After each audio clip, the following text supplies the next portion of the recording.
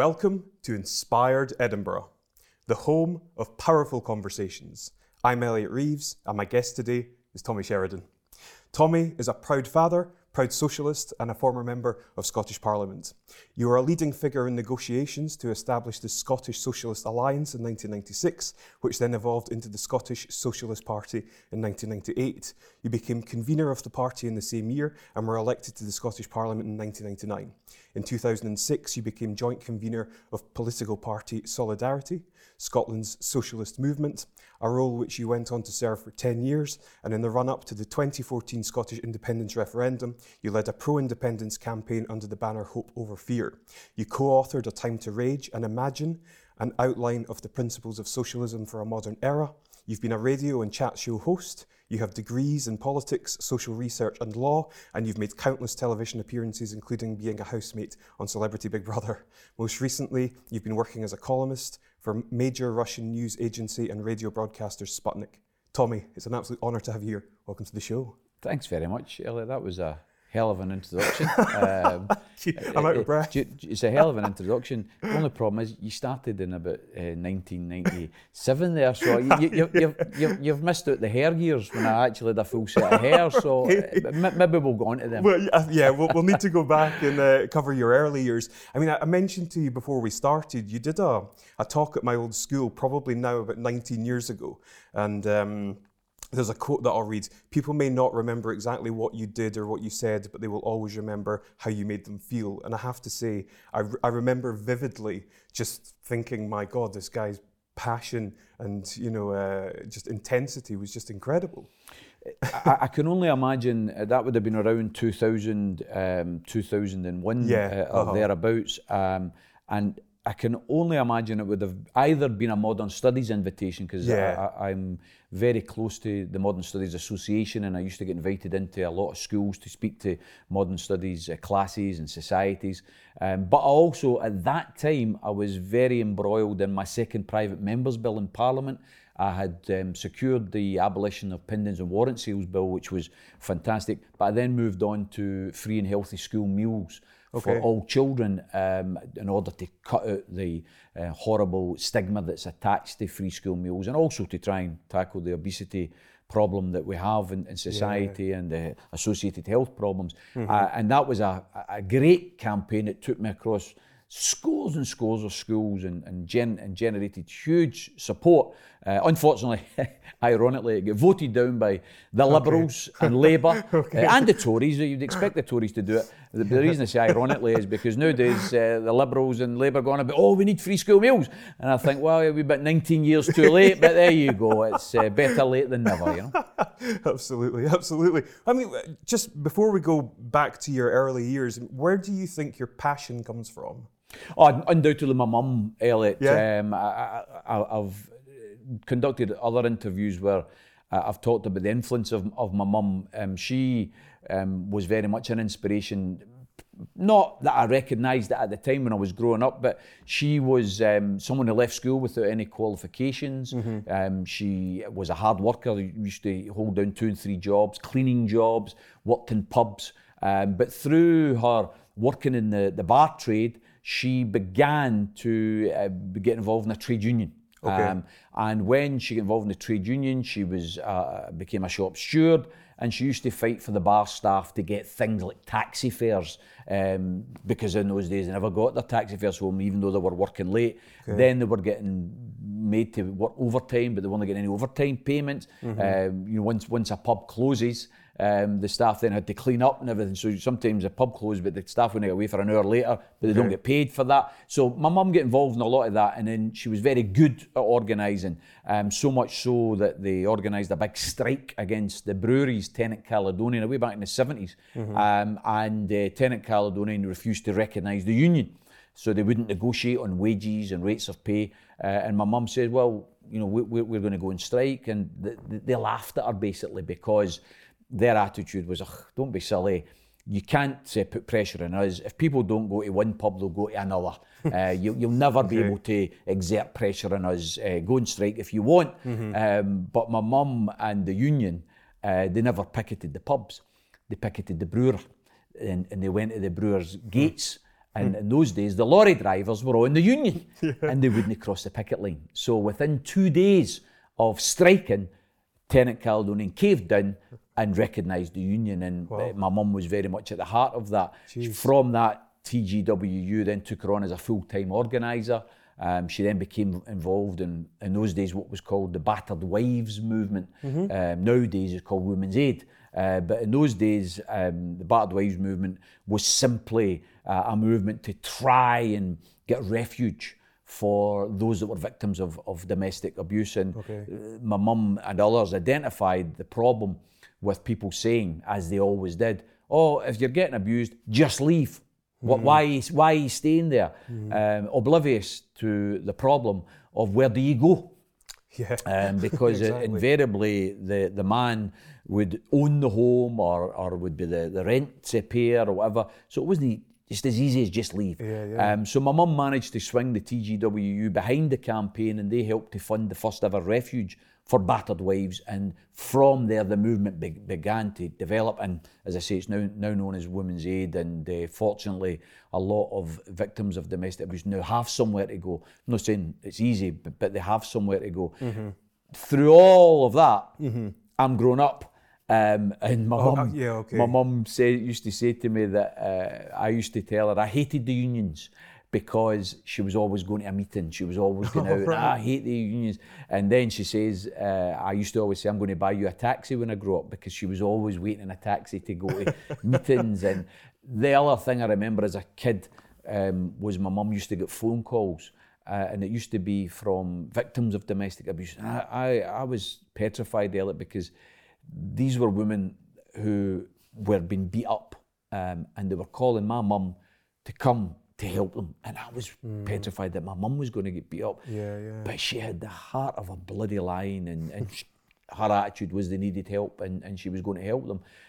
That, I think, that sense of right and wrong and justice, fighting against the Goliaths of the world, I think that was inculcated in me at an early age. And although I wouldn't have been able to articulate all that at a 12, a 13, a 14-year-old, apparently, when I've met some ex-school students of mine, we've been at some of the old Friends Reunited events, and they've told me about how in modern studies classes I used to be fighting for this student and that student who would be getting a bollocking about no doing their homework and all the rest of it. And I can't even remember these things, but apparently I was very, very opinionated at that age. So obviously all these effects rub off. And I loved modern studies. It was, I generally didn't like school. The only thing I liked about school was PE. I loved PE, I loved playing football, and I loved hanging about with my mates. But I hated English and I hated maths. I remember doing, for instance, Lewis Grassic Gibbons' Sunset Song in English, and I couldn't make head nor tail of it, because obviously it was written in Scottish prose, and it was hard enough for me to read a book, never mind read a book in Scottish traditional language. And I just didn't like school. And then modern studies came along, and we were actually doing things that I was going home at night, and it was on the news because we were doing apartheid. What was apartheid all about? And then we would do American civil rights, and you would learn about Martin Luther King. You never learned about Malcolm X, unfortunately, but obviously it was like a gateway. It was like pulling back the curtains. You could see the window, and then you could see further afield. Modern studies for me took the scales off my eyes, and I studied, my special study was the occupation of Ireland by Britain in the 70s, and I did my special topic on the Troops Out movement and things like that. So all of that began to make school became sensible, and my modern studies teacher was quite young and hip and trendy, and I used to speak to us as if we were mates rather than a teacher a pupil relationship, and that had a big effect on me. So I invariably, when I was at school, I didn't think I was going to do anything in education.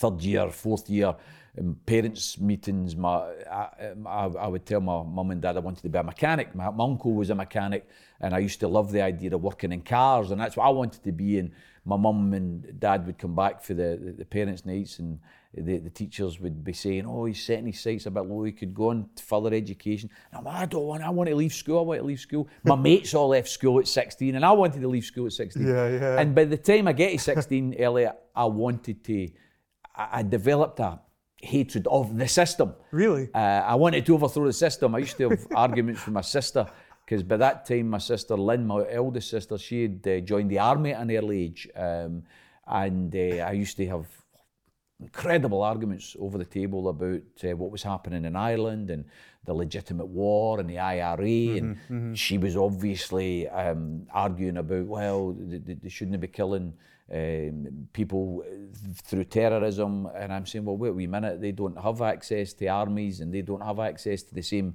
sophistry and equipment that the British Army has. They're doing what they have to do with the wherewithal that they've got, and we used to have these big rows and all that. And I would say to my mum when she was arguing I should stay on at school and I should go to university, I'm saying, no, I don't want to do that. I want to change the system. And my mum told me this thing that's always stuck with me.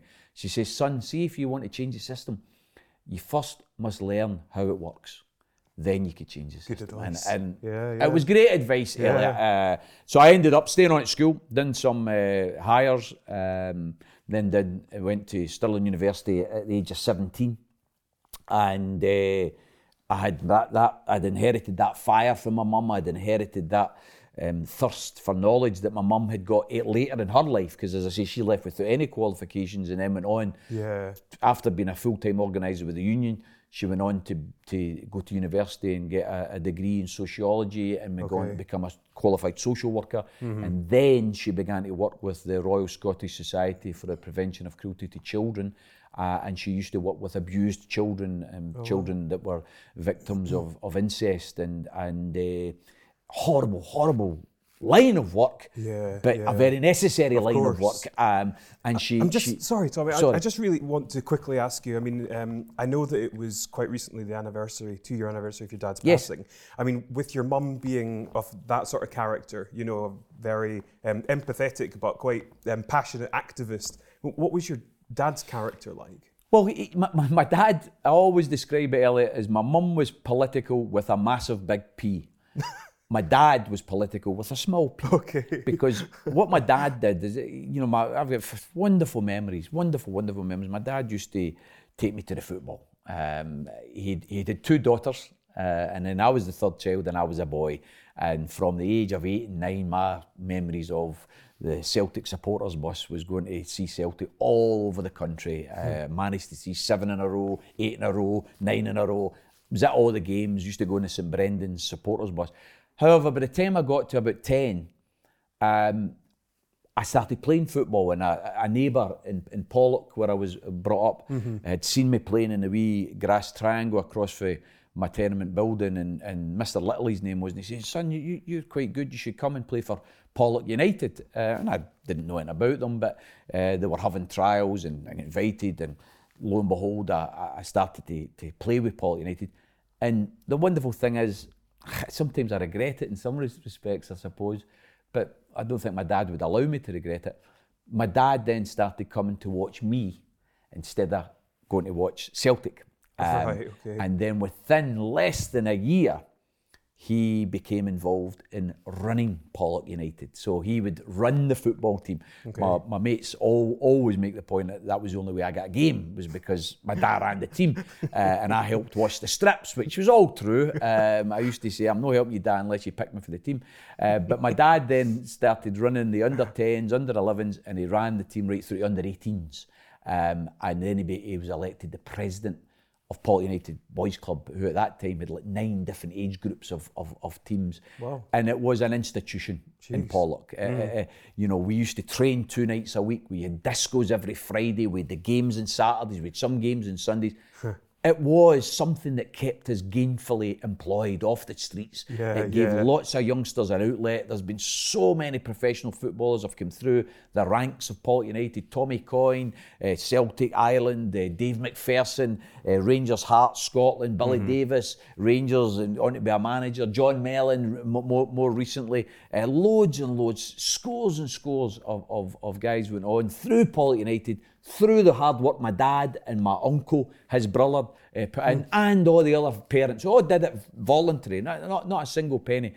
So my dad, although wasn't he political with a big P, was political with a small p, because it was community based. It was the micro politics, whereas my mum was much more the macro politics. So they made absolutely fantastic parents. I think my stability in life, my mental stability, my empathy with people, my confidence, I think all comes from what I was given as a child, the love that I was surrounded with, the way I was embraced as a child. I always knew that I had somewhere to turn. I could speak to my dad, I could speak to my mum. Now, great parents.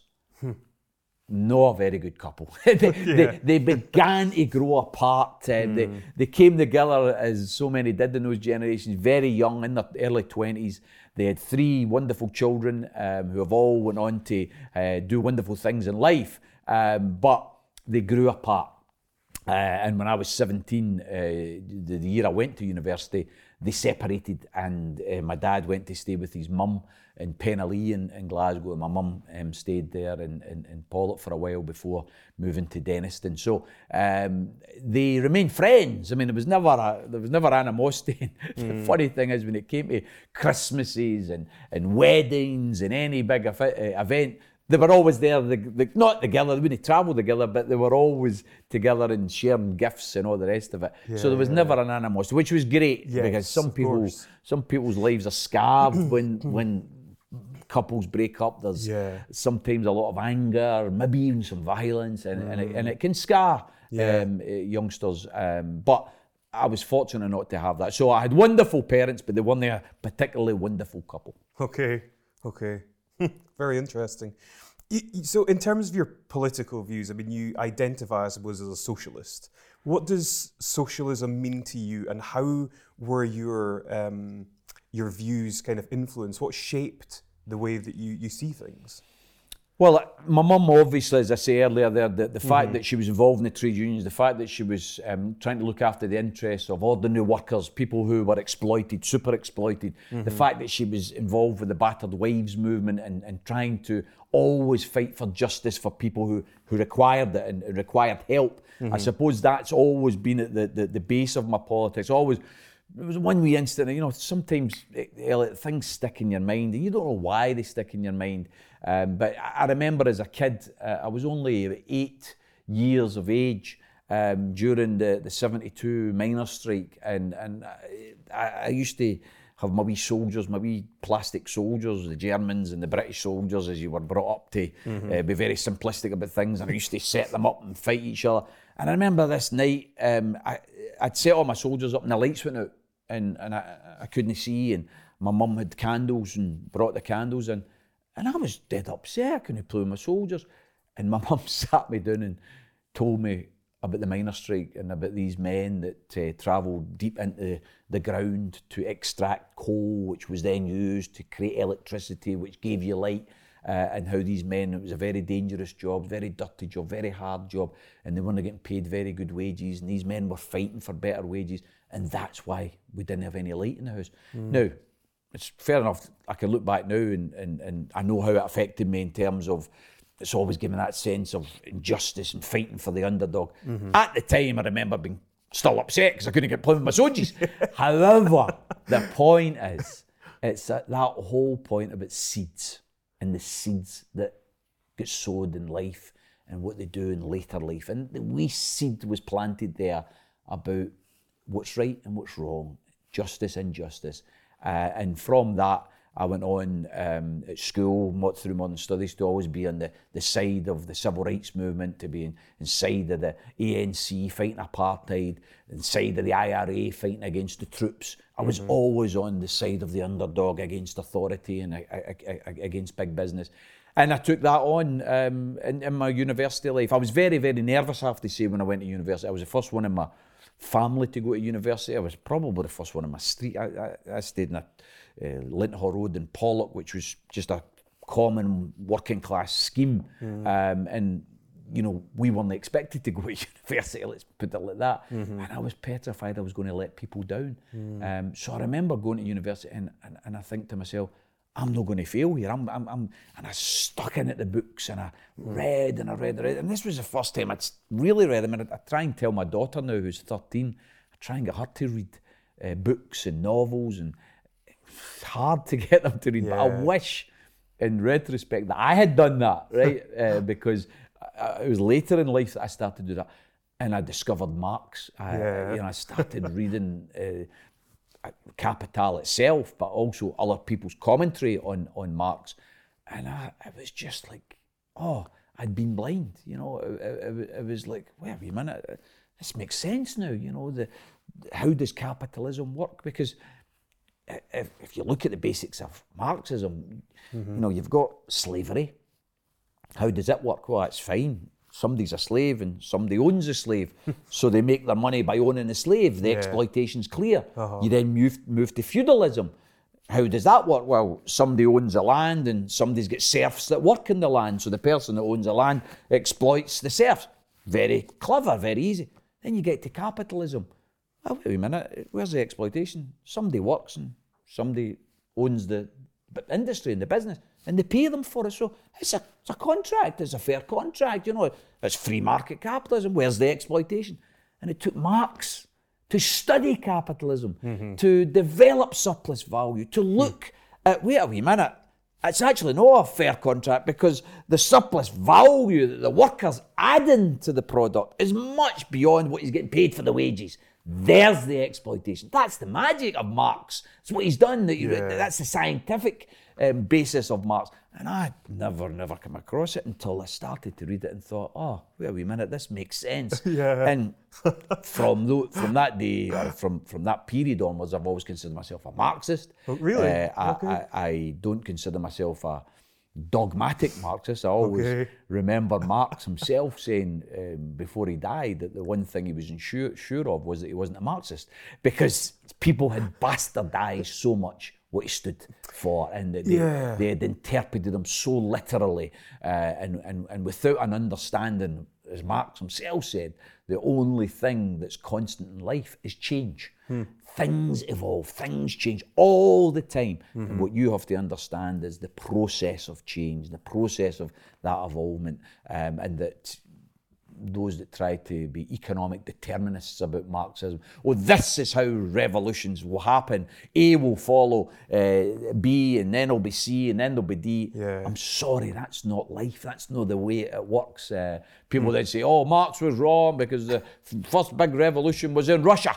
Marx said it would be in a developed capitalist state because the capitalism would reach the end of its progression, and then people would realise the only way to go forward was to get rid of capitalism. Look what's happened. It's happened in Russia, and there's undeveloped and agrarian and backward. I'm sorry, but revolutions aren't exact sciences. They're going to happen in different countries, in different regions, in a different way. The fact that armed insurrection takes place in Cuba or Nicaragua doesn't mean an armed insurrection is going to take place in Britain, for instance, or Scotland or Ireland or whatever. You know, different countries will arrive at the way of reaching a progressive form of society in a different form. Marxism, to me, I sometimes describe myself as a magpie Marxist. In other words, I take what I think is the good bits and I apply them and I use them, but I reject the idea that is some form of magic potion that makes you be able to understand and explain everything. It's fascinating. I mean, I've read the Communist Manifesto, and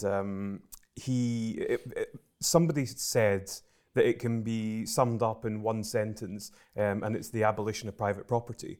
So taking a sort of macro view, I mean, if you were to, someone waved a magic wand and you could just reset up society tomorrow, what would it look like? Who would have the sort of the control over things? Would you abolish private property? I mean, what would society kind of look like?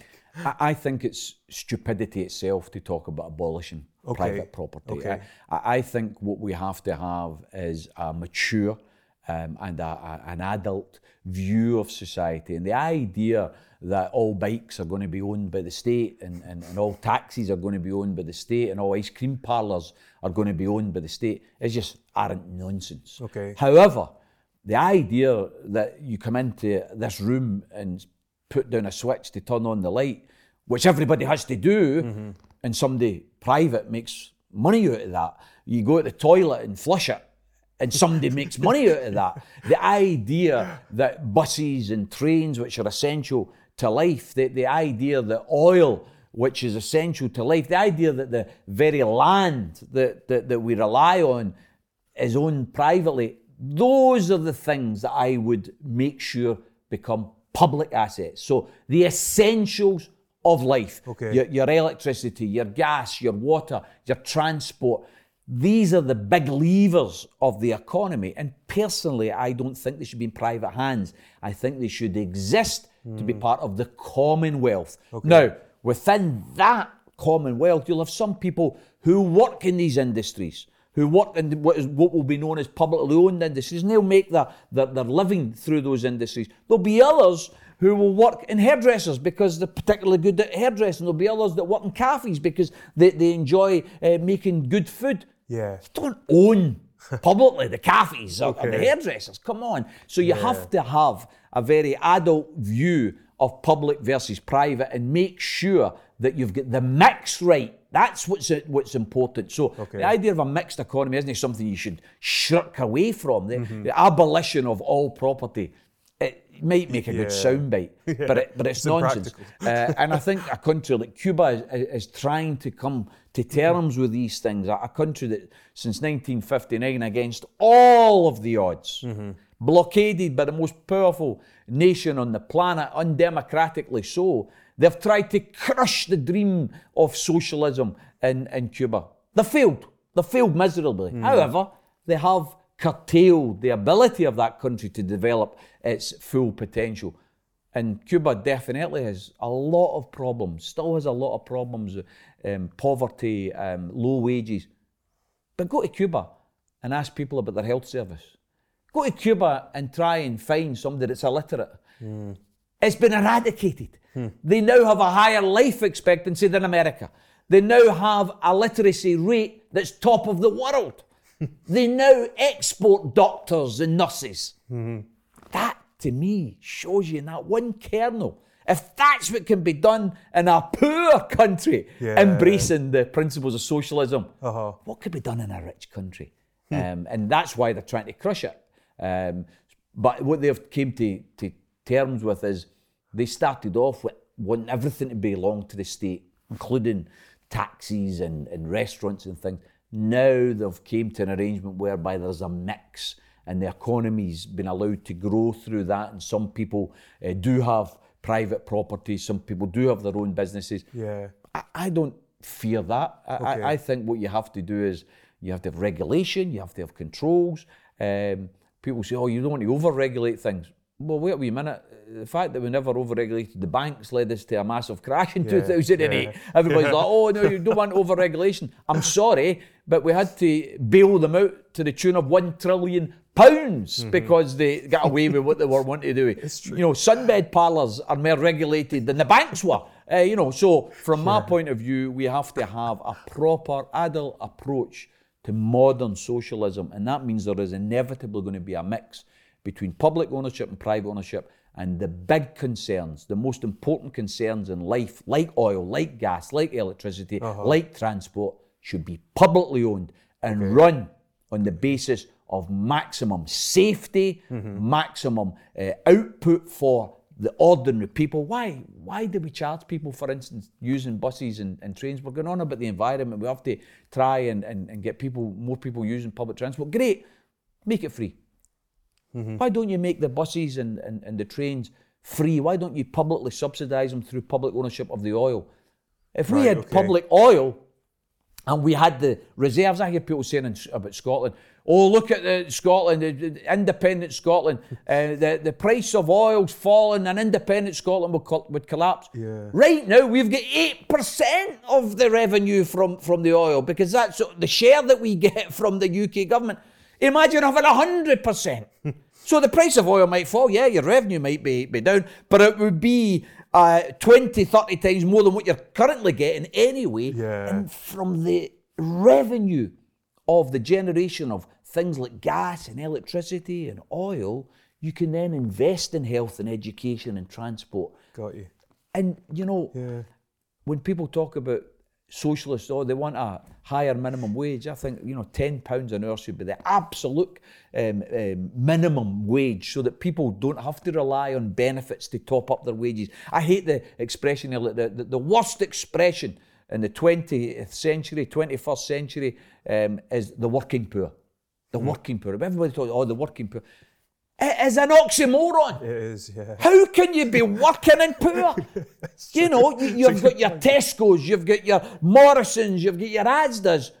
They get subsidised. You know, they're multi-billion-pound corporations, and the state subsidises them because we allow them to pay their workers low wages, but we'll give them working families tax credit. We'll give them housing benefit. We'll give them council tax benefit. We'll subsidise low wages. Wouldn't it be better if you imposed a wage structure, made it law, that every employer must pay a minimum living wage that allows everyone to exist and have a good standard of life? And see if somebody comes to you and says, cafe, taxi business, some small business comes and says, listen, Tommy, that's all right, you talking about all this high wages. I can't afford that. We don't have enough of a turnover. I can't afford to pay my staff that. Well, what we do as a state is we subsidise that business. Instead of subsidising the individual through housing benefit and working families tax, why don't we subsidise the business? Now, if the business comes to me and says they can't do it, I want to see the books. So obviously I don't just take their word for it. Yeah. But right now, you put an individual through a means test. You know, individuals don't just get benefits, they go through a means test. Subject businesses to that type of means test. So when your Asda's and your Morrisons come and say, oh, I'm sorry, we need subsidy, I say, that'll be right. What are you doing to £2 billion profit on your bike? You're paying proper wages. And the beauty of that, Elliot, and this is where one of the wonderful terms that I remember from my economics degree at Stirling was the marginal propensity to consume. Now, it sounds like a mouthful, but what is it really? And what it is really is the understanding that there is a law of economics. And that is that the rich, if you give them an extra £1, don't spend it. They put it in the bank. So it's useless giving them an extra £1. The poor or the average paid, you give them an extra £1, they spend it. Because there's things they need. They're nowhere near satisfying their needs. Imagine from a macro point of view, you give your workforce better wages.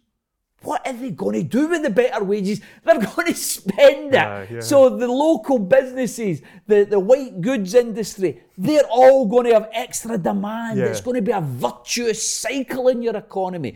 So paying workers better wages leads to more revenue because you get more tax from them. And then you've got more money to spend in education and health. And it's a virtuous cycle. It's not, honestly, it's not rocket science. And we have to stop allowing the toothsayers of doom and gloom who say, oh, the only way to proceed is austerity. What a lot of bollocks. Because austerity is blaming and punishing the poor for the mistakes of the rich. And why should it happen? Why should we accept it? So socialism, quite frankly, is the future. Not everybody will accept it yet, but mark my words, it is the future. I have to say myself, politically, I'm kind of conflicted in many ways. I personally would identify as being a centrist. I would say on the social spectrum, I probably lean a bit left. I do think it's unfair that poor people have to suffer. Part of me also thinks that, or wonders, and it'll be interesting to get your take on this. I've got a couple of quotes that I'll read. I didn't say them, so don't hate me. A society that puts equality ahead of freedom will end up with neither. Democracy aims of equality and liberty. Socialism desires equality in constraint and servitude. So in order to, there's a couple of things here. In order to redistribute wealth in society at the moment, do you have any sort of ideas around that? But also, does it seem fair to penalise people on their success if they have accumulated enormous wealth? At what stage do you kind of think, right, Mr. Bezos, that's great, although your wealth's probably going to take a hit in the near future? Do you advocate putting a cap on people's net worths, or I know there's a lot to kind of. Let's look at Mr. Duke of Buccleuch. Okay, so I am poaching on Mr. Duke of Buccleuch's land, and the gamekeeper comes. He's employed by the Duke of Buccleuch, and he comes and he tells me to get off the land with the threat of a big double-barreled shotgun, probably.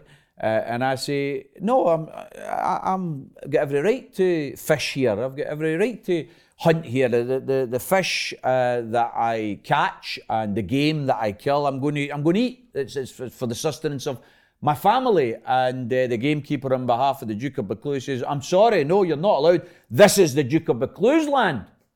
And I say, well, how did he get it? And he says, his dad gave him it. And I say, how did his dad get it? Oh, his granddad gave him it. Mm-hmm. How did his granddad get it? Oh, he fought for it. And I take off my jacket and I say, well, come on, I'll fight you for it. Where do you stop, Elliot? You know, you talk about accumulation of wealth. Where did these people get the land that they own? They inherited it through unfair laws, through an unfair system of distribution. And to my mind, I'm not saying that people can't have their own house. But you know what? I think we should cap it at 2 houses. Right? You know, there's no need for 3 and 4 and 5 houses. I think we should cap the ownership of land at the ability to earn a living from it if you've got a farm or whatever. The idea that you own the landed estates and you can control whether people walk on the land, and you desire that there should be grouse shooting on this land rather than forestation, when all of the economic studies show that a grouse use of land is the least efficient, least economically beneficial use of land.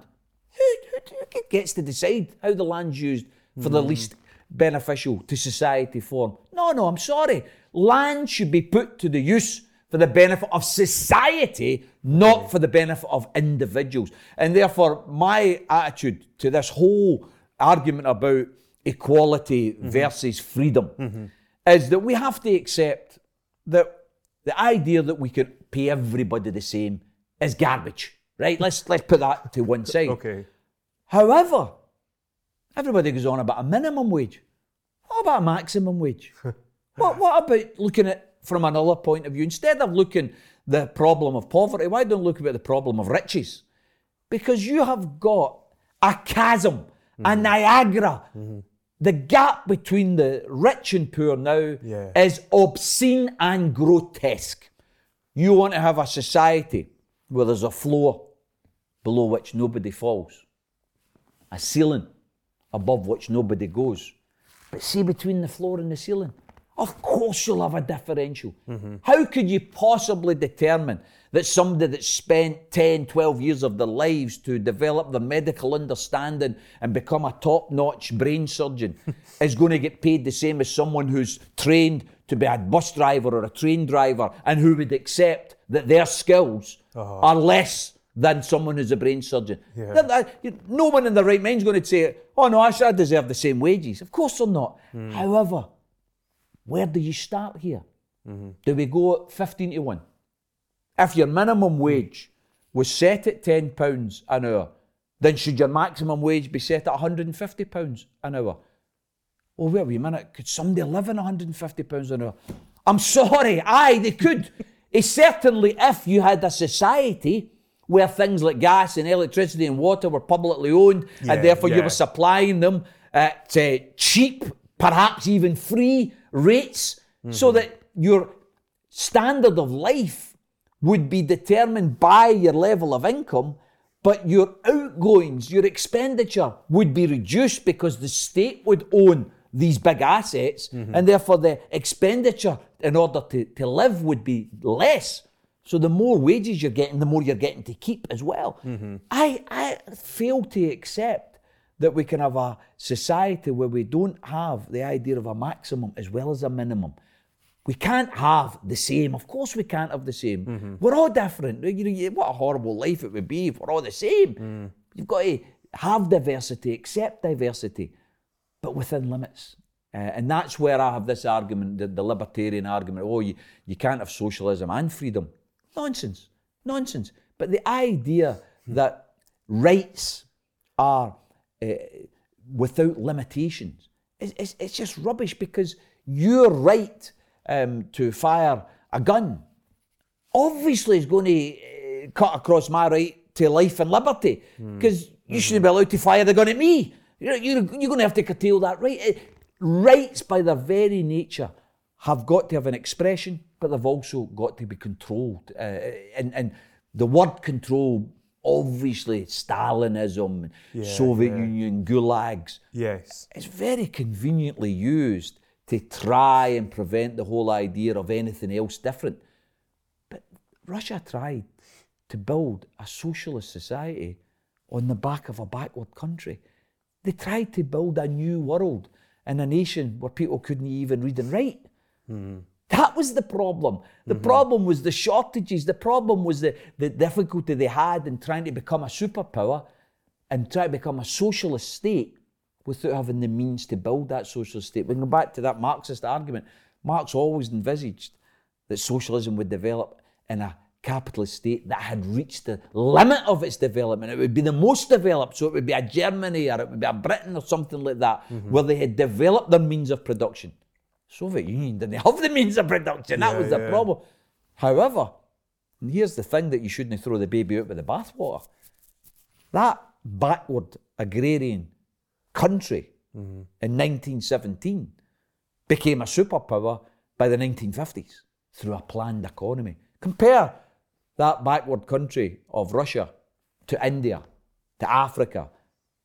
Compare it to other comparable countries at the time. They didn't become superpowers.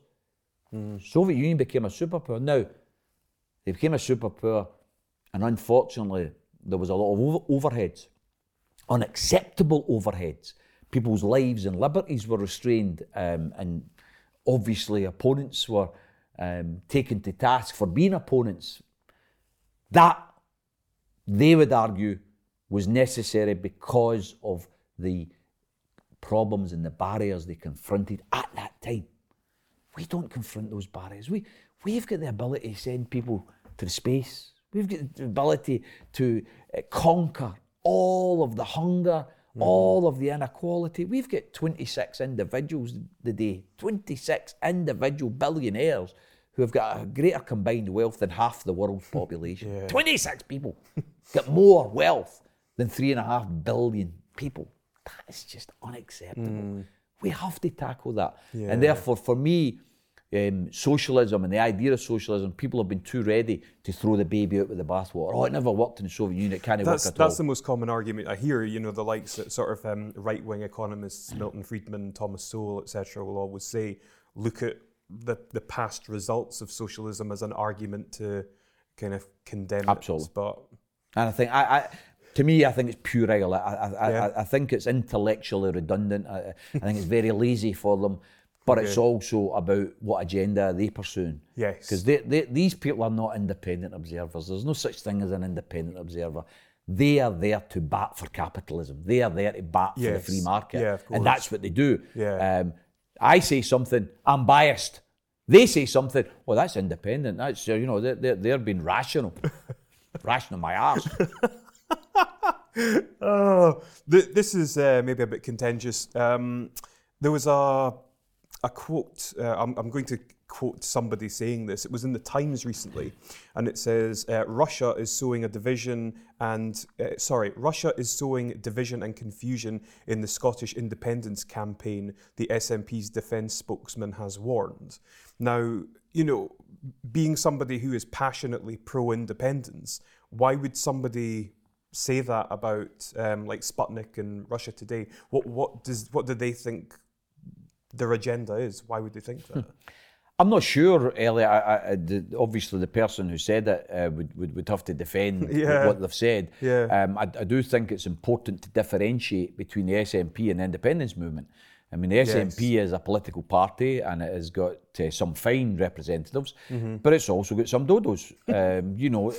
That's just the reality. I was in the Parliament for 8 years and I came across some fine SNP MSPs and I came across some individuals who you wouldn't want to run a Bath, never mind run a country. So from my point of view, the independence movement is large and grand and multi-layered.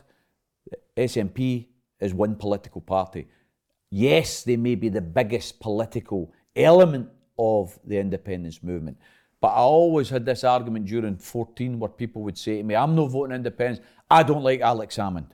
I'm not voting independence. I don't like the SNP. Yeah, of course. And I would try and make the comparison. Wait a wee minute here. You need a new house. You've got a couple of wains. You're in a one-bedroom flat. Somebody shows you a two-bedroom house with a lovely garden. You go and see it. You've got the budget. You can afford it. But it's got horrible wallpaper. So you say, I'm not taking it. How much garbage is that? You take the house and you change the wallpaper. Okay. And that's what independence is about. You don't look at the current political leadership. You don't say, oh, well, that's the way it's always going to be. You say, wait a wee minute. Here's what we want. We want the right to get the government we vote for. Is that too much to ask? That's just the norm in society. We want independence. Once we get independence, if we don't like the political leaders, change them. That's what you do.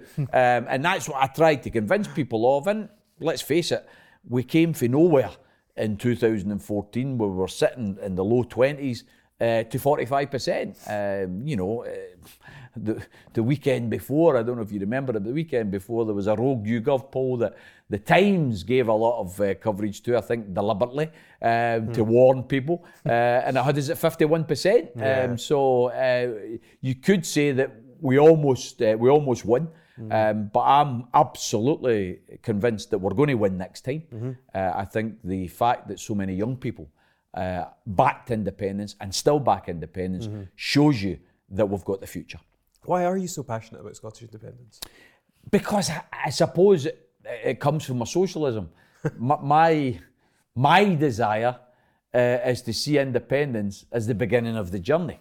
Okay. Some other people see independence as the end of the journey, that it's an end. Yeah. I see it as a means to an end. Because I think once you have, given the socio-political situation in Scotland, I think once you've got an independent Scotland, there is the ability to raise socialist ideas. Public ownership of the land, public ownership of the oil, public ownership of the gas, the electricity. I think those ideas will be popular. Okay. And I think, unlike Cuba, who tried to build socialism on the back of a backward, uneducated agrarian society, we're going to try and build socialism on the back of a very modern, very educated society with an abundance of natural resources, which could actually deliver a different form of society. How do you think Scotland, an independent Scotland, might look? What do you think would happen with things like, or the major social problems? I would hope that we would see poverty as a crime. Yeah. We would see inequality as something that has to be reduced. The only wars that we wage will be on poverty and inequality, not on other peoples in any other part of the planet. We would be a peaceful nation that would obviously remove completely Trident. I think one of the first commitments we should make in terms of an independent Scotland is that we are going to double the state pension. Now, it probably won't bring us up the Eurostat League that much because our state pension's so low compared to the rest of Europe. But double the state pension by cutting the defence budget. Cutting expenditure in defence in order to put it into something that's much more socially beneficial. Those types of policies, those types of things are not going to happen overnight. We're not going to eradicate poverty the day after independence. Nothing changes the day after independence apart from the ability to change everything. That's the point. Okay. You get the powers to change everything. Yeah. The powers that we don't have just now. And that's why I'm so passionate about it, because we have the opportunity to build a new nation which is different from what's went before. Yeah, yeah. I don't necessarily support this point. I'm just going to offer it as a sort of counter argument. The nuclear arms that you touch on. I mean, what happens if you get yourself into a situation whereby you need nuclear arms? I mean, what's the plan B, so to speak? To suggest that there is ever a need for nuclear arms would be to argue in favour of chocolate teapots. It would be, nobody says you should have an ashtray in motorbikes, right? So why would you say you need nuclear weapons? They are the most expensive form of scrap metal on the planet. Because if they're ever used, the world's over. So they're never going to get used, so why bloody pay for them? Okay. I remember very, very vividly, I think you talked earlier there about coming to visit your school, and I remember very vividly 2001, September the 11th. Most people remember where they were that particular day, and I was at St Paul's High School in Pollock. I'd been invited into the Modern Studies class, and the topic was politics generally, but one of the questions became nuclear disarmament, and the fact that I had been, one of the students had talked about me being arrested several times, and I'd been in jail for my protests against Trident, etc. And this student had suggested, if America didn't have nuclear weapons, then other countries would attack them. And I came back about, listen, that's conventional warfare, is how these disputes are dealt with. Nuclear weapons were used in Hiroshima, used in Nagasaki. They were war crimes, hundreds of thousands, and then eventually millions of people suffered. Innocent civilians died because of the use of nuclear weapons. They are illegal because they're indiscriminate. Geneva Convention rules of war. If you're involved in a conflict, you're supposed to target the other combatants. You don't target civilians. Nuclear weapons, by their very nature, target civilians. That makes them illegal under international law, so we shouldn't have them. And I drove away from the school, put on the radio, and of course the most powerful nation on the planet was attacked. Got the biggest nuclear arsenal, but then it stopped them being attacked. So what good's your nuclear weapons then? So from my point of view, Elliot, nuclear weapons are a complete and utter misnomer. They should be, obviously you want to have them decommissioned across the world, but you need to start somewhere. You need to have the balls and the courage to grasp the nettle and say, we're not having them. South Africa get rid of them, Ukraine's get rid of them, other countries say they want to get a hold of them, and the irony is you got America and everybody saying we need to bomb Iran because they want nuclear weapons. Well, I'm sorry, if you've got nuclear weapons, then how can you expect them not to want to have nuclear weapons? The way to get rid of nuclear weapons is for you to decommission yours, and certainly Scotland will be a nuclear-free independent country. I love hearing your views, Tommy. It's certainly, I like that it challenges my own perspectives and my own beliefs. I can't say that I necessarily agree with you on absolutely everything, but I like the fact that we can have a civilized adult discussion about it, I think, Ellie, do you know what? It's very important, see when you're having debate and discourse with people, it's so important that we don't just spend time debating the 1 or 2/10 that you disagree with somebody. Why don't you build on the 8 or 9/10 that you agree with somebody? Movements and parties, societies, they tend to try and make massive issues out of the disagreements instead of building on the agreements. And I think sometimes you need a much more positive frame of mind. The glass half full rather than the glass half empty approach is something which I've always believed in. Good stuff. It would be remiss of me not to bring this up during the interview, just to kind of get your feelings on it, because it's very current. Brexit. What would you like to see happen? What do you think is going to happen? Well, first and foremost, the European Union, in my opinion, is way beyond what the original idea of a free common trading area was all about. I mean, the idea in the early days of the European common market in the mid to late 60s was developing the ability to trade without tariffs, to remove barriers to trade. Trade barriers had given rise to the First World War, not necessarily the Second World War, but obviously dominance in markets were at the root of the Second World War as well. And therefore the idea that, well, instead of having trade barriers, why don't we have a market area within which you remove tariffs and barriers? Reasonable enough idea, except that it went to become more than that. So that from the 70s onwards, they began to build a group and an organisation which wasn't just politically neutral and about economics. It became a politically motivated organisation. And the truth is, go and look at the Copenhagen Treaty if you don't believe me. To join the European Union now, you need to be an avowedly free marketeer. It's an anti-socialist club. It's there to promote capitalism. I mean, if you look at a lot of the privatisations across Europe and Britain, many of them have been driven by the European Union on the back of competition treaties, on the back of free trade treaties. So from my point of view as a socialist, I'm opposed to the European Union. I'm for coalition and cooperation across Europe, absolutely. But Norway does quite well, it's not a member of the European Union. Switzerland does reasonably well. Iceland does okay, no members of the European Union. Scotland doesn't need to be a member of the European Union. And there is a very cogent, rational, socialist argument against the European Union, which unfortunately isn't heard. Because the BBC and the other propaganda outlets, they're not interested in that argument. They want it all to be about immigration. They want to give a platform to the Farages of the world. They want to make it a very negative, derogatory argument and make it a chauvinistic argument. And sadly, that plays to people's insecurities and people's fears rather than having a rational argument about the pros and cons of the European Union. You look at what happened in the Brexit debate. Scotland votes fundamentally, significantly, 62% to stay. I voted against.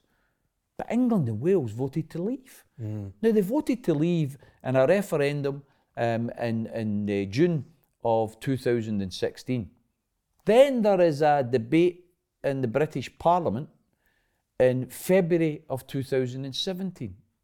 A majority of 412, I think it was, certainly over 400, of the MPs voted to trigger Article 50. In other words, we're going to go ahead with Brexit. Then you have, in June, I think it was June the 8th of 2017, you have a snap election. The Labour Party stands, vote for us, we're going to implement Brexit. Tories stand, vote for us, we're going to implement Brexit. The Lib Dems stand, vote for us, we're going to go for a second European referendum. It's a perfectly legitimate platform, up to you. Labour increased its vote by 10 percentage points. The Tories, unfortunately, although they lost 22 seats, they increased their vote by 4%. The only party of the main ones that lost percentage was the Lib Dems. They lost 0.5%, but they lost the percentage of vote. The SNP didn't fight on that platform. The SNP never said in 2017, vote for us and we're going to go for Brexit too. What they said was, vote for us and we'll go for IndyRef too. That was their platform. So how can you go then from a referendum 16, a vote in Parliament early 17, a general election in June of 17, all of which 80% of the people of the UK, England, Wales and Scotland voted for parties that said we're going to implement Brexit, to then turn around and call something the people's vote. What's the people's vote? Where's the democracy there? There is no democratic underpinning to Brexit too, none whatsoever. And the SNP, by the way, have to have a wee look at themselves. They never fought the election on a people's vote. They never fought on a Brexit too. The fact that they're championing it now, I don't know where they get the basis for it.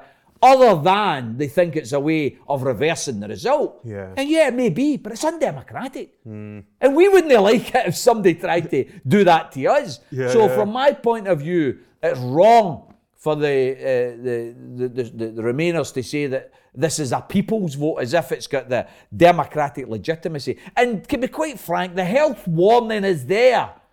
Tony Blair supports it. If that's not enough to make you think, oh, wait a wee minute, the war criminal Blair that lied to take us into the Iraq war supporting it, that's enough of a health warning to say, oh, wait a wee minute, I'm not supporting that. So from my point of view, Brexit should proceed. I would like it to proceed on the basis of a Norway type of arrangement. As I've said earlier you know, Norway has a relationships, has trading agreements with Europe, but it's got its own sovereignty. And an independent Scotland, I want a new referendum. You know, we will become independent and we'll be outside the European Union. Some people will say we should join. No problem with that. No problem with people saying that. No problem with a referendum on it. As long as I get the right to argue against it, and I will do. Yeah. And I'll be joined by a lot of people, a lot of independence supporters believe in sovereignty means sovereignty. However, if I lose that vote, Elliot, in an independent Scotland, that's fine. I've lost the vote. But at least it will be Scotland that decides, not England that decides for Scotland. Yeah. That's all we want. Come on. Independence is a normal state of affairs. All we want to be is a normal nation. Yeah. I can't disagree with you. If you were a betting man, would you think that we will exit the European Union with some sort of deal, or will it be the sort of WTO situation? I think there is no majority in Parliament for anything right now. That's the difficulty they've got. Yeah. However, the reality is that people want a deal. The machinations that are underway just now is that I think May will try and buy off the DUP. They'll try and deal with the backstop issue, which can't be dealt with bilaterally because, quite rightly, the European Union isn't going to abandon a member in the shape of Ireland. Ireland says quite clearly, well, if you've left the European Union, we can't treat you as if you're in the European Union any longer. There has to be some form of recognition of that in terms of trade and barriers.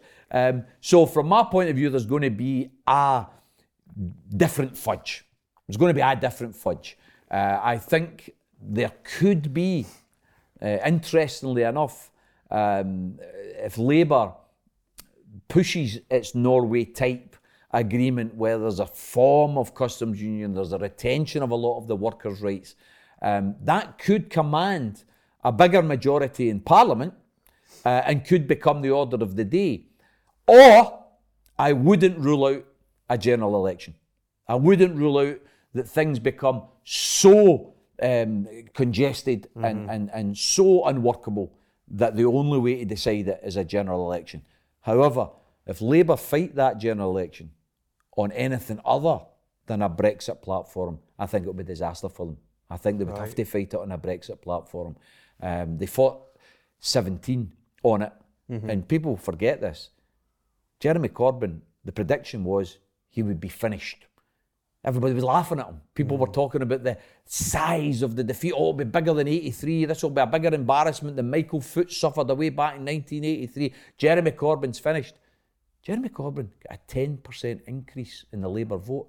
That was the biggest increase for 72 years. That was the biggest increase since Clement Attlee of 1945. That's what Jeremy Corbyn got. Now, you probably don't know that, and most other people won't know that because the media don't want you to know that, right? Because the media are continually undermining Corbyn. Corbyn and I have got more in common than divides us. I mean, me and Jeremy, big differences in independence. But the guy's a socialist. I mean, I agree with him 9 times out of 10. Is he closer to communism than you are? Listen, communism's the next level up from socialism. You don't jump from capitalism to communism. You need to go through socialism. Okay. So socialism's a halfway house. Communism's a a level and an idyllic type of society that we'll never reach until we've went through socialism, in my opinion. And I think Jeremy knows that as well. But you know, Jeremy frightens the shit out of the establishment. The reason he's lambasted, he's anti-Semitic. Come on. This is a guy that's been on the streets fighting against racism and anti-Semitism all his life. The idea is an anti-Semitic, just garbage. The media despise him. The establishment despise him because he's a danger to them. Imagine Jeremy Corbyn gets in. Big business will need to pay their taxes. You know, shock and horror. That's what they're worried about. So, in England, I hope people vote Jeremy Corbyn. Yeah. But in Scotland, I hope people vote for independence. Okay. So what about from like an individual's perspective, if people are concerned about Jeremy Corbyn getting into power, particularly people with wealth, why do you think they would be concerned about that? Because they should be. Because they should be. You know, the billionaires, the millionaires, yeah, they're going to get taxed more. They're going to, instead of 5 or 6 houses, they're only going to have 3. Big wow! I couldn't give a damn. You know, they're going to have a great life. They're going to have 10, 15 lives compared to what other people are living. They're going to have to get used to maybe only the 1 yacht, right? And maybe only replacing it every 3 years instead of every year. Come on. They're going to have to get to grips that you cannot make an omelette without breaking eggs. You cannot have a redistribution of wealth in society without taking more off the rich. Okay. So if somebody has 6 houses, what would you would support?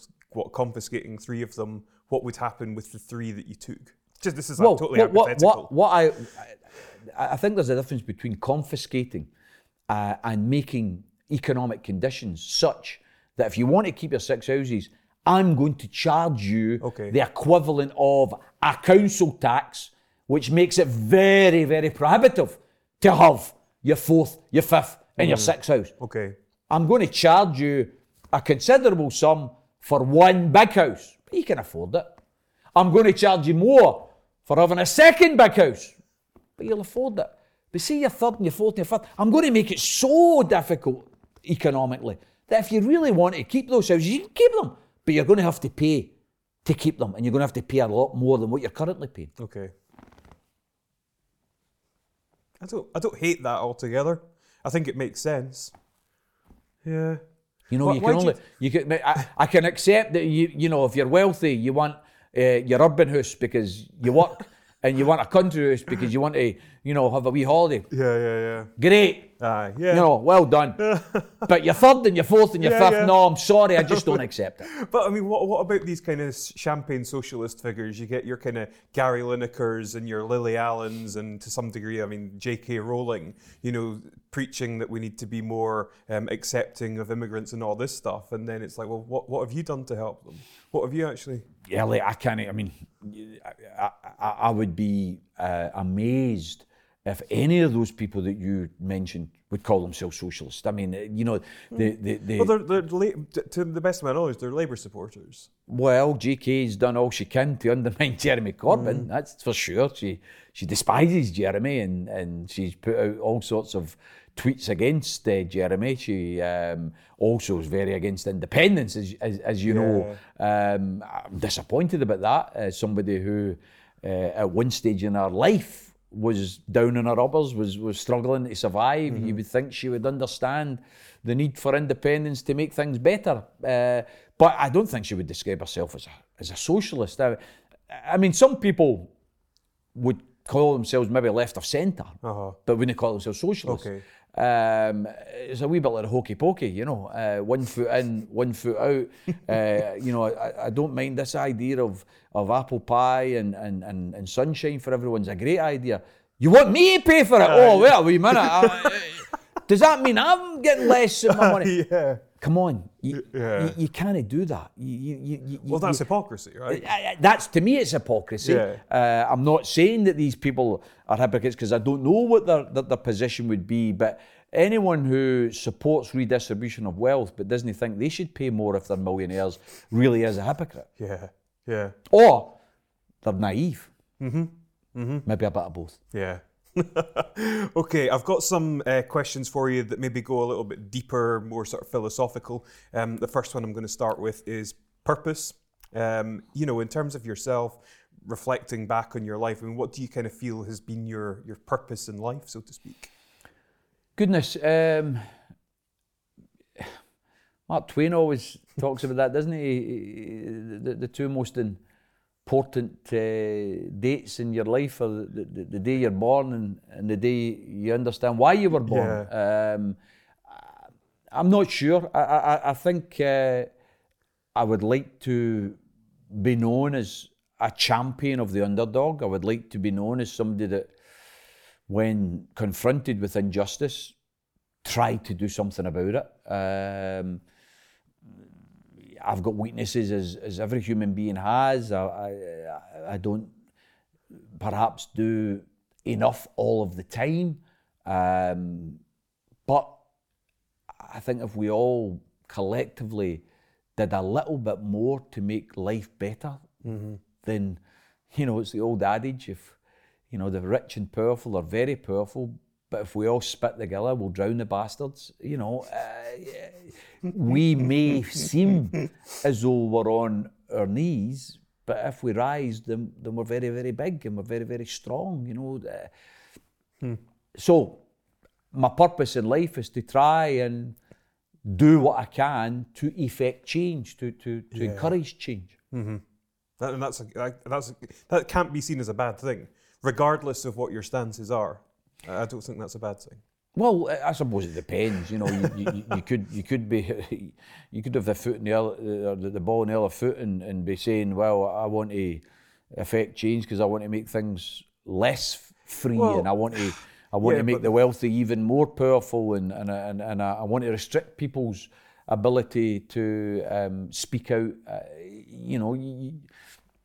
The fascists. You're doing it from what is intentioned as a positive place. Yeah, I would see it that way. Others would philosophically argue that, he's on the ground of Stalin. Stalin maybe wanted to do that. Mm-hmm. I would say Stalin was a man of his time. He did what he thought was right. I think he was wrong, but he thought he was right to have a nation survive. I watched a program the other night, or a film the other day about The Darkest Hour, about Churchill, and the historians will tell us that Britain wouldn't have won the Second World War if it wasn't for Churchill. I disagree. I think we wouldn't have won the Second World War if it wasn't for the blood snorters and commitment of ordinary working class people. But I'll tell you what, how Stalin managed to resist the might of the Third Reich, and if they hadn't, we wouldn't have won the Second World War. And then put it this way, if Stalingrad had fell, the world would have fell. So, although I disagree with what he did and the way he did it, I can understand that he thought he was doing the right thing. Yeah. How would you like to be remembered, Tommy? What would you like your legacy to be? If somebody puts an epitaph on my gravestone which says he tried, fine. What more can you ask? Yeah. Good stuff. How do you define success? What does success look like to you? Well, it'll come in different packages, Elliot. I think success in your own life depends on your circumstances. Happiness is the single most important element of anybody's life. Yeah. And happiness is found in different drawers. Happiness is found in different rooms, and one person's happiness isn't going to be another person's happiness. I mean, different things to different people. I'm remarkably blessed as a person. I've got a beautiful, wonderful wife. I've got a daughter that's a complete delight. I still have my mother. I have two wonderful sisters. I've got a small group of very, very close friends. I mean, what more could you ask for? I mean, that's what makes me happy. Yeah. Obviously, you want to be able to afford a nice holiday. You want to be able to afford a nice car. You want to be able to buy clothes whenever you need them. Of course. But happiness, I think, is internal more than anything else. It's not material. You know, some of the most richest people in the world are the most unhappiest people in the world. So happiness is not material. Happiness is spiritual. Happiness is internal. Mm-hmm. It's funny because I read one of your bios and you quote, it might have been Mark Twain that said this, I'm not sure. Imagine being so poor that all you have is money. I think that may have been either Twain or Oscar Wilde. Oscar Wilde, maybe, actually, yeah. It's a great quote. I love the two of them. I mean, the two of them are such wise wordsmiths. They're beautiful to read and just consume their wisdom, you know. Yeah. I can't remember what, I was going to ask you a question and it's kind of escaped me. It was, I suppose, about, in terms of your own life, your level of contentment and fulfillment. I think as somebody myself who can get quite animated, people sometimes conflate passion and anger, you know, and they're very different things. I mean, are you a happy person? Are you fulfilled? Elliot, given what I've just said to you, how could you be anything other than happy? I always try and get people to think. As a youngster, I used to go to a sports centre, the Bellahouston Sports Centre, which is still there in Cardonald in Glasgow. And I remember being amazed. It was a Tuesday or a Wednesday night, there was wheelchair basketball, right? And people would turn up, disabled people would turn up in their wheelchairs and play basketball. And I'd look at that and think, how dare people like me think I've got problems, be unhappy with life. Here's people that can't walk, physically can't walk. What are they doing? They're playing basketball, right? They're realising everything about life and they're no moping. They probably go through tough times in their lives, but they're out there playing basketball. Yeah. Come on, get a grip is what I say. How dare we, we're able-bodied, my eyesight, my health, the stuff that I gave you there about my family, how dare I be unhappy? And I know that's easy enough me saying this, and I don't wish in any way, shape or form to fail to recognise the barriers that some people have to happiness and the depression that a lot of people suffer, because that's very, very real. But I also ask people to think about others, because it doesn't matter what accumulation of problems you've got, somebody's going to be worse off. You know, somebody's worse off. And you know what? That somebody is dealing with those problems and fighting those problems and trying to develop their life and develop their happiness. So I think we've always got to try and reach deep inside and consider, when you're going through tough times, think about the tough times that other people are going through and how they've managed to cope. Definitely, yeah. What would you say is the best piece of advice you've ever received?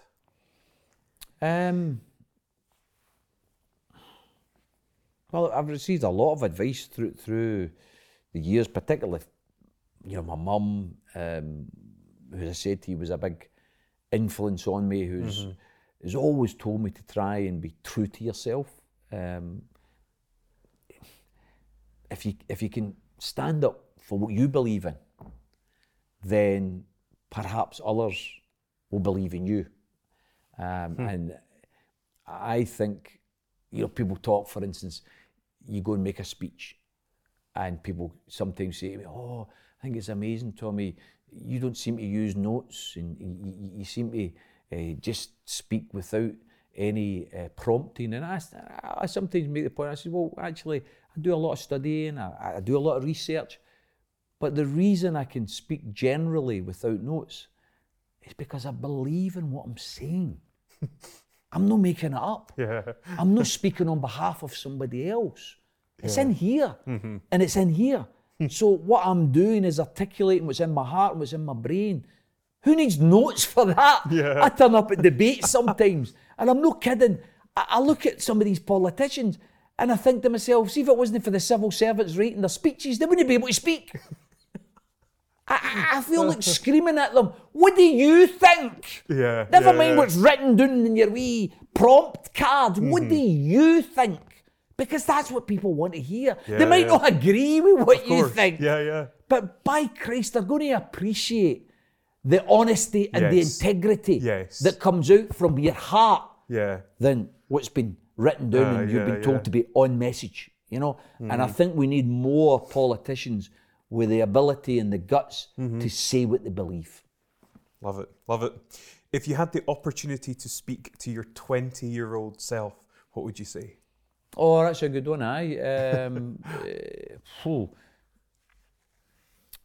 20-year-old, I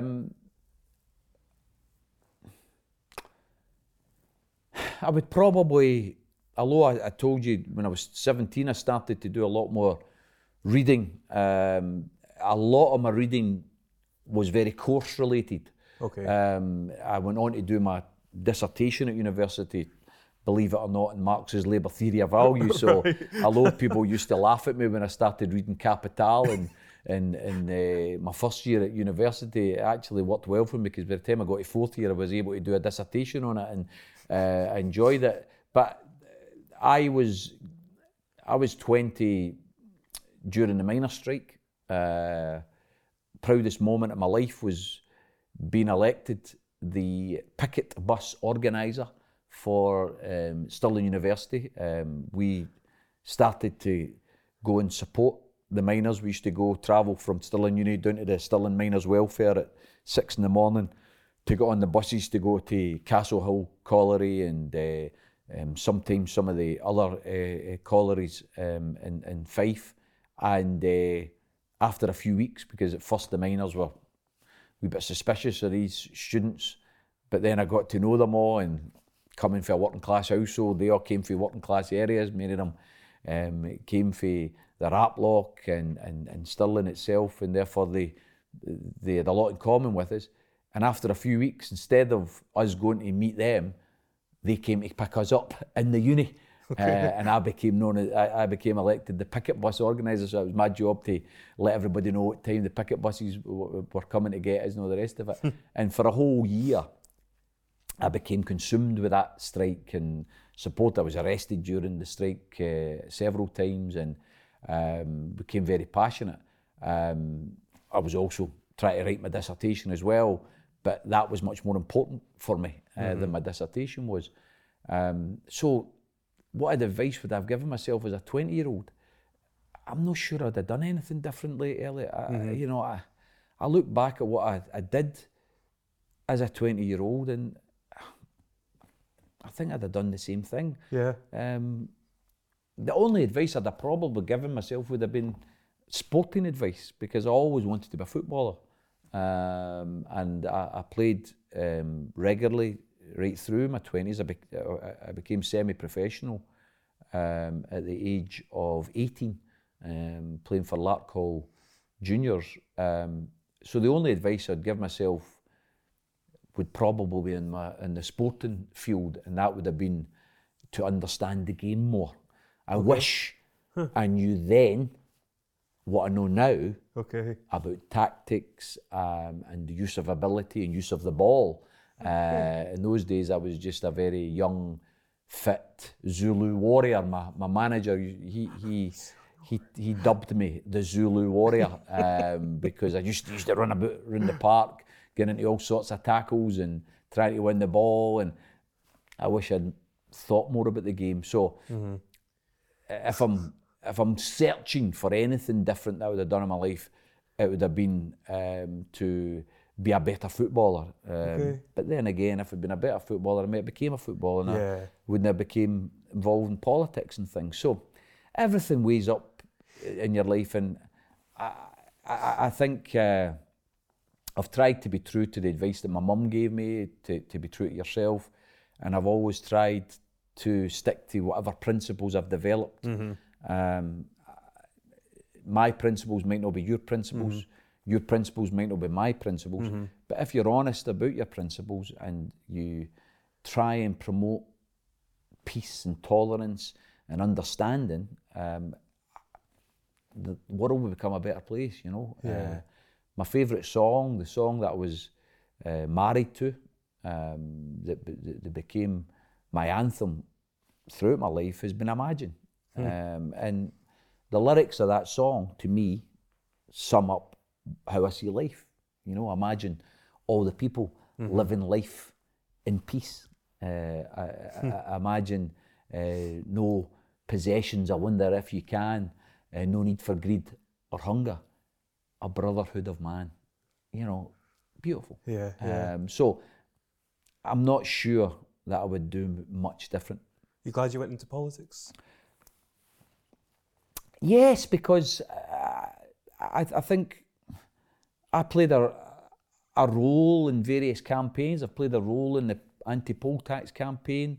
I never entered the campaign to lead it, but I became an elected leader of it.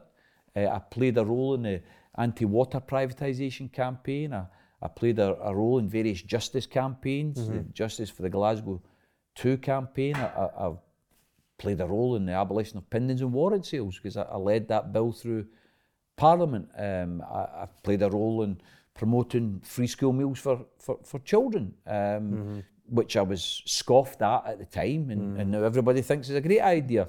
I was absolutely harangued and ridiculed for advocating legalisation of cannabis. And is that right? Oh, really? If anybody wants to consult the newspapers away back in 2002, you'll see front page stories in the Daily Record where I was dubbed Dopey Tommy. Seriously? I didn't know this. Because what happened was, at the time, the Daily Record ran a big campaign called Scotland Against Drugs, and they wanted everybody to support their campaign. Now, it was nothing more than a market campaign, because the hypocrisy of the Daily Record's campaign was they wanted everybody to sign the petition, Scotland Against Drugs, but every weekend they gave away free lager tokens, so that you bought the Daily Record a Saturday and you got free lager. And this was supposed to be Scotland Against Drugs.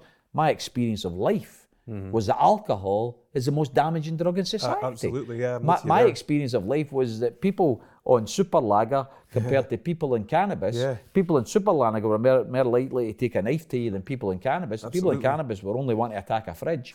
The people on super lager were maybe going to attack you. So the idea that I was going to sign a petition that was condoning that hypocrisy was nonsense. I refused to do so. And I rained against the government's drugs programme. I said that was hypocrisy. I said that we should have free cannabis, we should have heroin on prescription, that we should recognise drugs is not a criminal problem, drugs is a medical problem.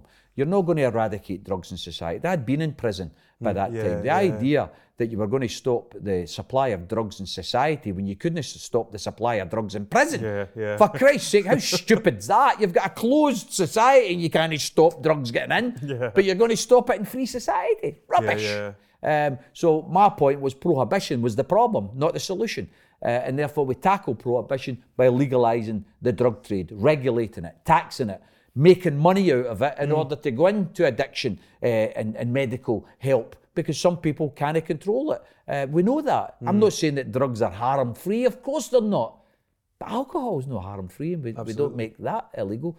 Tobacco, the most harmful drugs in society. There's too much money in them to make them illegal. Well, that's why, in some respects, that's why cannabis and cannabis legality is becoming more and more to the fore now, because the big drugs companies are now saying, wait a minute, there's a buck to be made here. Obviously.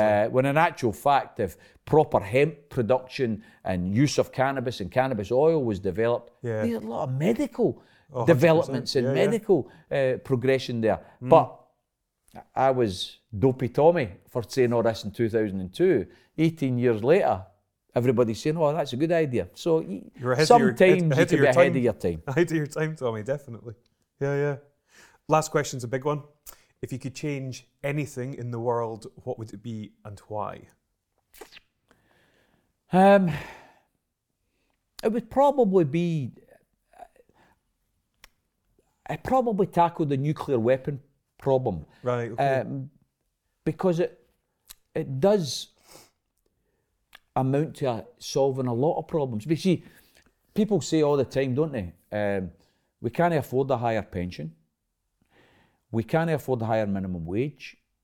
We can't afford more expense on health, education. But I don't hear anybody saying we can't afford nuclear weapons. You know, We can't afford this military exhibition. We can't afford not to bomb Iraq. We can't afford not to bomb Afghanistan. So if you say, with a world peace, we're going to decommission nuclear weapons, we're going to spend less in defence and more on health and education and pensions, then you tackle lots of problems at once. You make the world a more peaceful place, but more importantly, you make life better for those that are living in the world today. So that's probably, it's maybe a bit of a cop-out because I'm trying to solve lots of problems via one solution. Yeah. But I'm afraid the nuclear weapon question has so many spokes to it. Yes. And if you tackle it, then you can tackle these other problems. Yeah. Let's prioritise health, education, not nuclear weapons. Yeah. Take the billions of pounds. We're talking about £200 billion, for God's sake. That's what the expenditure on Trident 2 is going to be. Okay. £200 billion on scrap metal? Come on. Let's put that £200 billion into better schools, better hospitals, better pensions. Yeah. I'm trying to preempt what countries' responses to that would be. It would surely be along the lines of like you see in America when they talk about scrapping guns. You know, that's an impingement on our rights to have stuff to defend ourselves. Obviously, my argument would be no one in humanity has the right to obliterate other people's lives, civilians, because indiscriminate weapons are supposed to be illegal under international law. Well, nuclear weapons, not their use, because they're always at a ready. Yeah. They're always ready to be fired. That's what makes them illegal, because you cannot use a nuclear weapon and target combatants. They tackle everybody. They kill everybody. That's what makes them illegal. They're also immoral, definitely illegal, and therefore we should scrap them. Tommy, I've loved having you here. Thank you so much for your time and your perspectives. I've genuinely it's been like a lesson in politics, and it's refreshing because I don't often hear you talk about some of the things that I feel that we've covered, and I've really enjoyed that. So yeah, I just want to say a massive thank you. Pleasure, brother. Cheers. You've been listening to Inspired Edinburgh. If you enjoyed this, please subscribe for more powerful conversations. Thank you for taking the time to listen to our show, and we'll see you at the next episode.